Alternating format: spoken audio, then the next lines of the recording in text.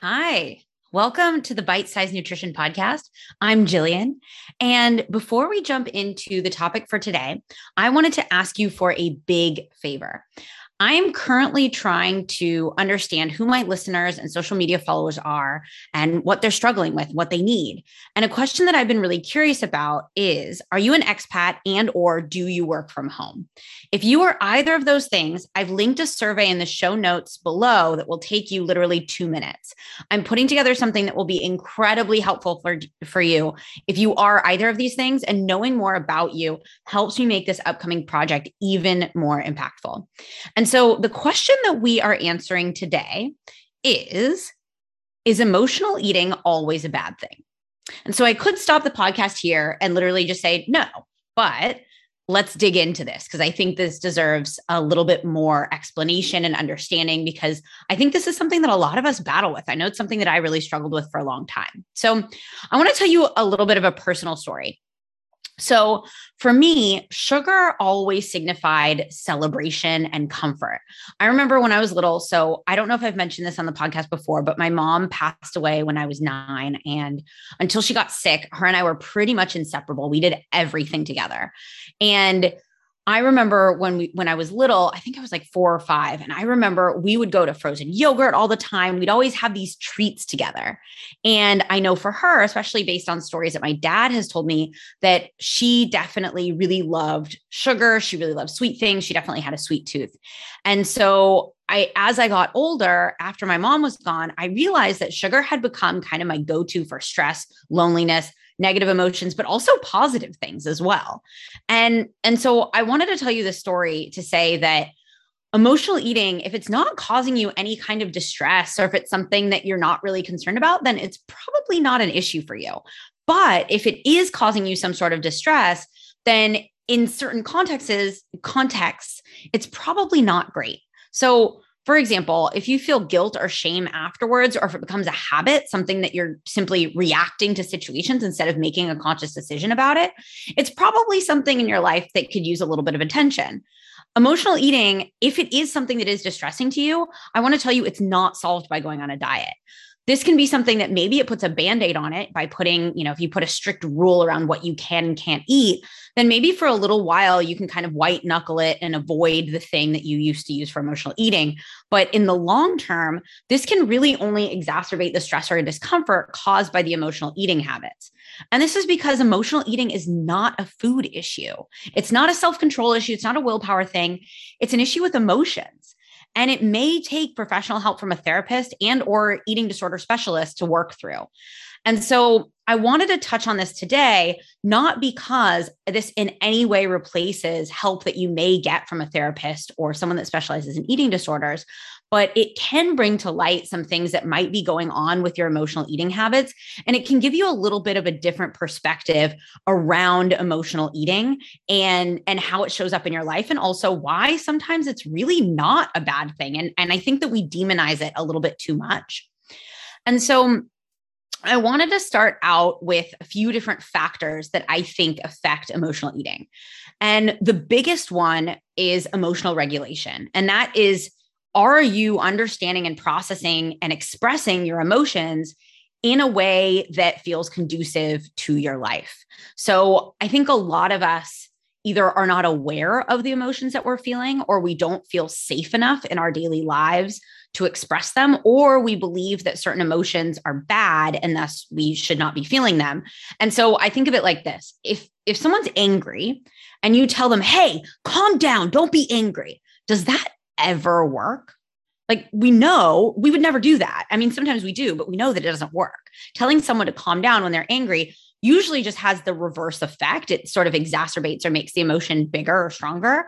And the same thing works in our own head. So if we are not understanding, processing, and managing our emotions in a productive way, what that may look like is maybe you have, the feeling of loneliness or sadness. And instead of actually recognizing and acknowledging that emotion, you either aren't aware of it, and so it's affecting you, but you're not necessarily sure why or how, or you're aware of it, but you're telling yourself that's not okay. And so if you tell yourself it's not okay, it's kind of the same thing as telling someone not to be angry. yes, that person may hide their anger because they don't feel like it's acceptable in the moment, but the emotion doesn't actually go away. And so even though we think we're doing a good thing by not quote unquote showing emotion or expressing a negative emotion, we're not actually helping ourselves. And so I think that the biggest factor for emotional eating is, can we start expressing our emotions and acknowledging our emotions in a way that feels good and productive and can actually help us work through them instead of avoiding them? And then there's two other big factors that I think they can really make a difference when it comes to emotional eating.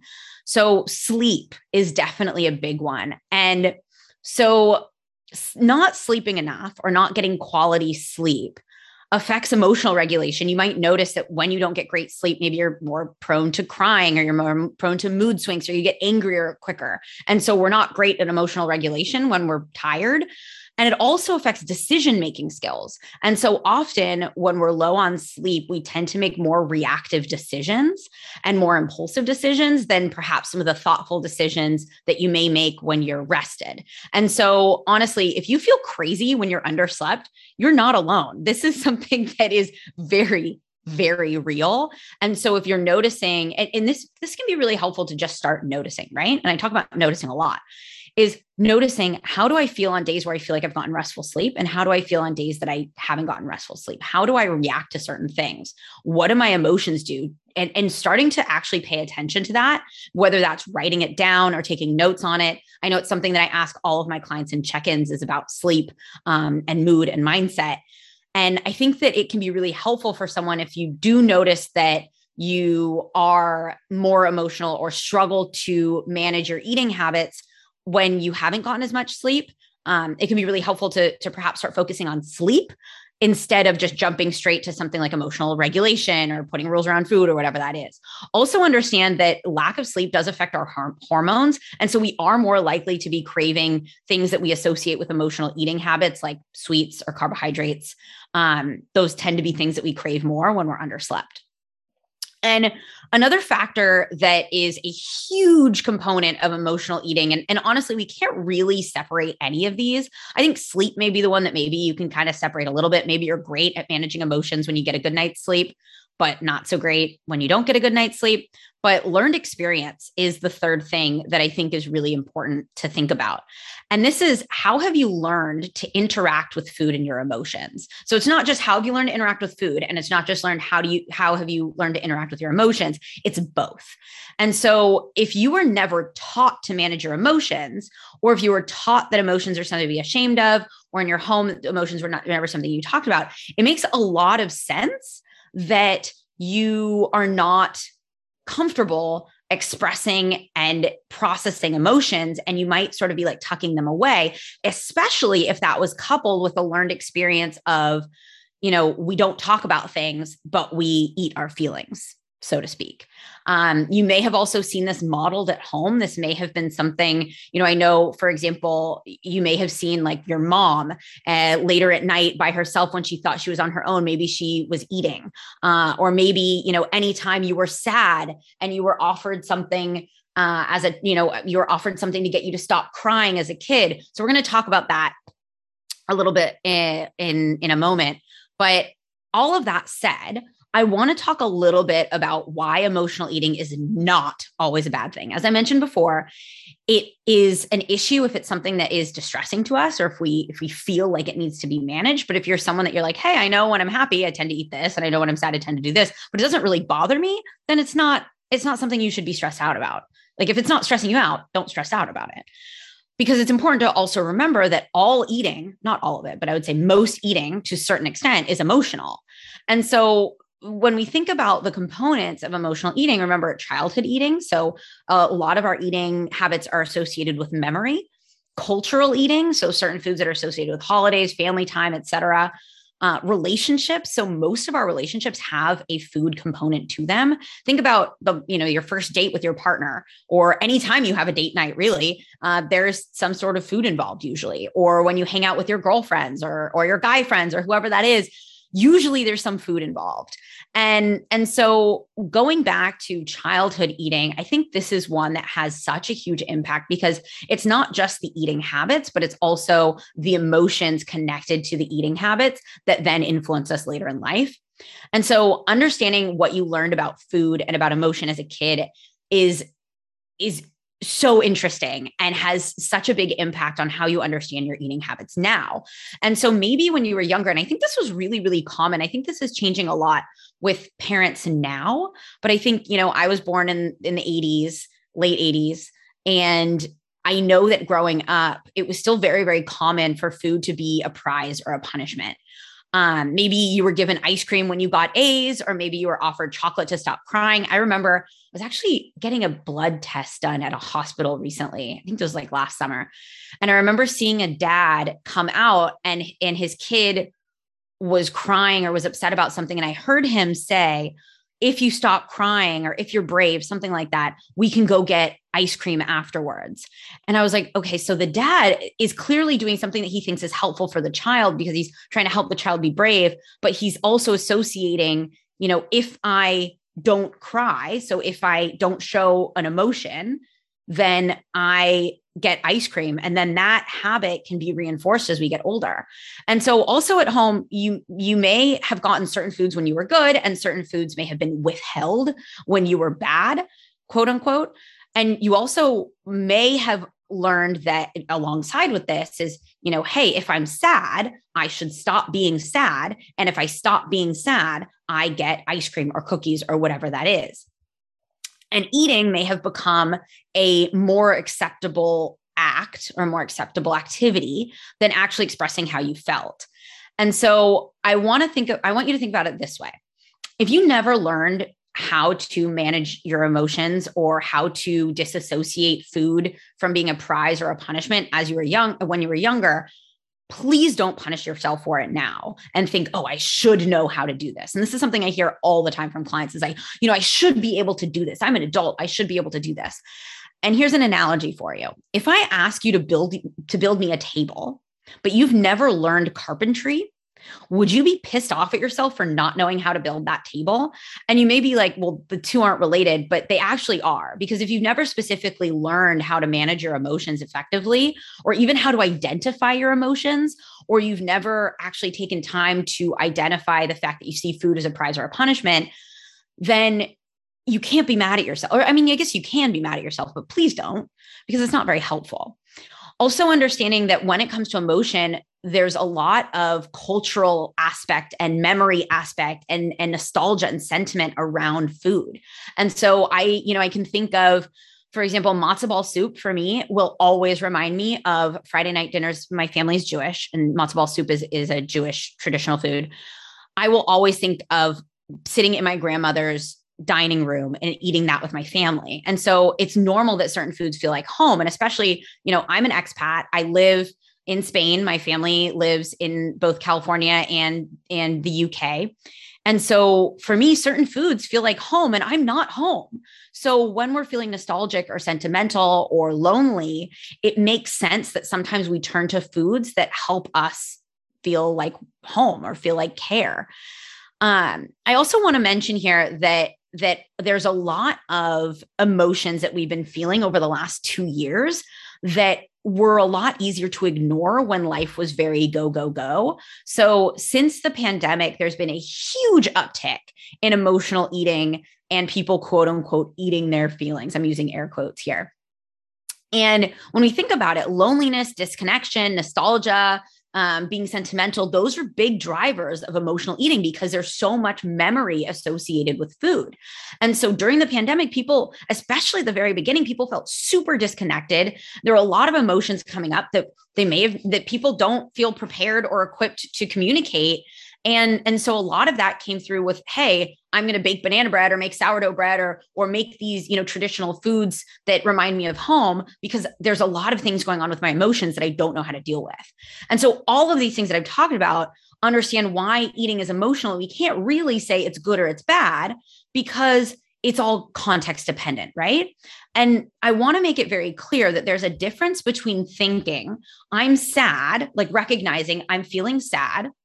I feel like eating cookies. I also recognize that eating a cookie isn't going to help me be less sad, but also I really just want a cookie. And that's the difference between eating emotionally as a reaction. So the reaction would be feeling sad, not taking the time to actually recognize that emotion, and maybe going to the cupboard and picking out the cookies and eating them.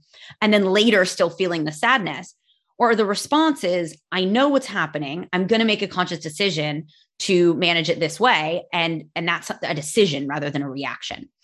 And so I want to give, like with all of my podcast episodes, some actionable tips to start working through this if you do feel like emotional eating is something that you struggle with. And so first, I think it's important to do a little bit of a breakdown of the difference between emotional hunger versus biological hunger. And so this can be very nuanced, and biological hunger feelings can feel very different for everyone. I will link in the show notes to a PDF that breaks this down a little bit farther, and an Instagram post I have on this. But here's a little bit of a breakdown that can help you. So biological hunger. So this is physiological hunger, like your body needs energy. Usually comes on a bit by bit over time. It's not something that hits you like a ton of bricks, whereas emotional hunger often appears instantly or all at once. It's usually not a gradual sensation that increases little by little over time. Biological hunger is associated with physical sensation. So you're going to feel it somewhere in your body as long as you're paying attention to it. This can take practice because many people are not used to listening to biological hunger. So you will notice it perhaps in your stomach, maybe a gurgling in your stomach or an empty feeling in your stomach. You may feel lightheaded or have low energy. You may feel it somewhere in your body with fatigue, something like that. And emotional hunger, there's no physical sensation associated with it. It's something that you think about it and then it feels like an urge, but you're not noticing that physical sensation. Biological hunger will normally appear a few hours after a complete meal. So if you're eating solid meals, it will take some time for you to gradually then feel that biological hunger come on again. Whereas emotional hunger can come on at any time, even if you're not physiologically hungry. And then biological hunger, really what any food that you eat is going to help reduce that hunger. So let's say, even if you feel you're like, oh, I really feel like eating, a piece of cake. If you're biologically hungry, even if you don't eat a piece of cake, that hunger will reduce, even though you may not be satisfied. So that's a whole nother topic, but biological hunger doesn't need a specific food to be satisfied. It also disappears or is reduced after you eat something. And the last thing on biological hunger that I'll say for now is it's not urgent. So if you're feeling biologically hungry, even though you are feeling hungry, it's not something that you have to eat right this second until it gets to sort of the extreme. Usually you'll start feeling hungry and you can wait, 15, 20 minutes, even an hour before it gets to the point where you're like, okay, I really need to eat now.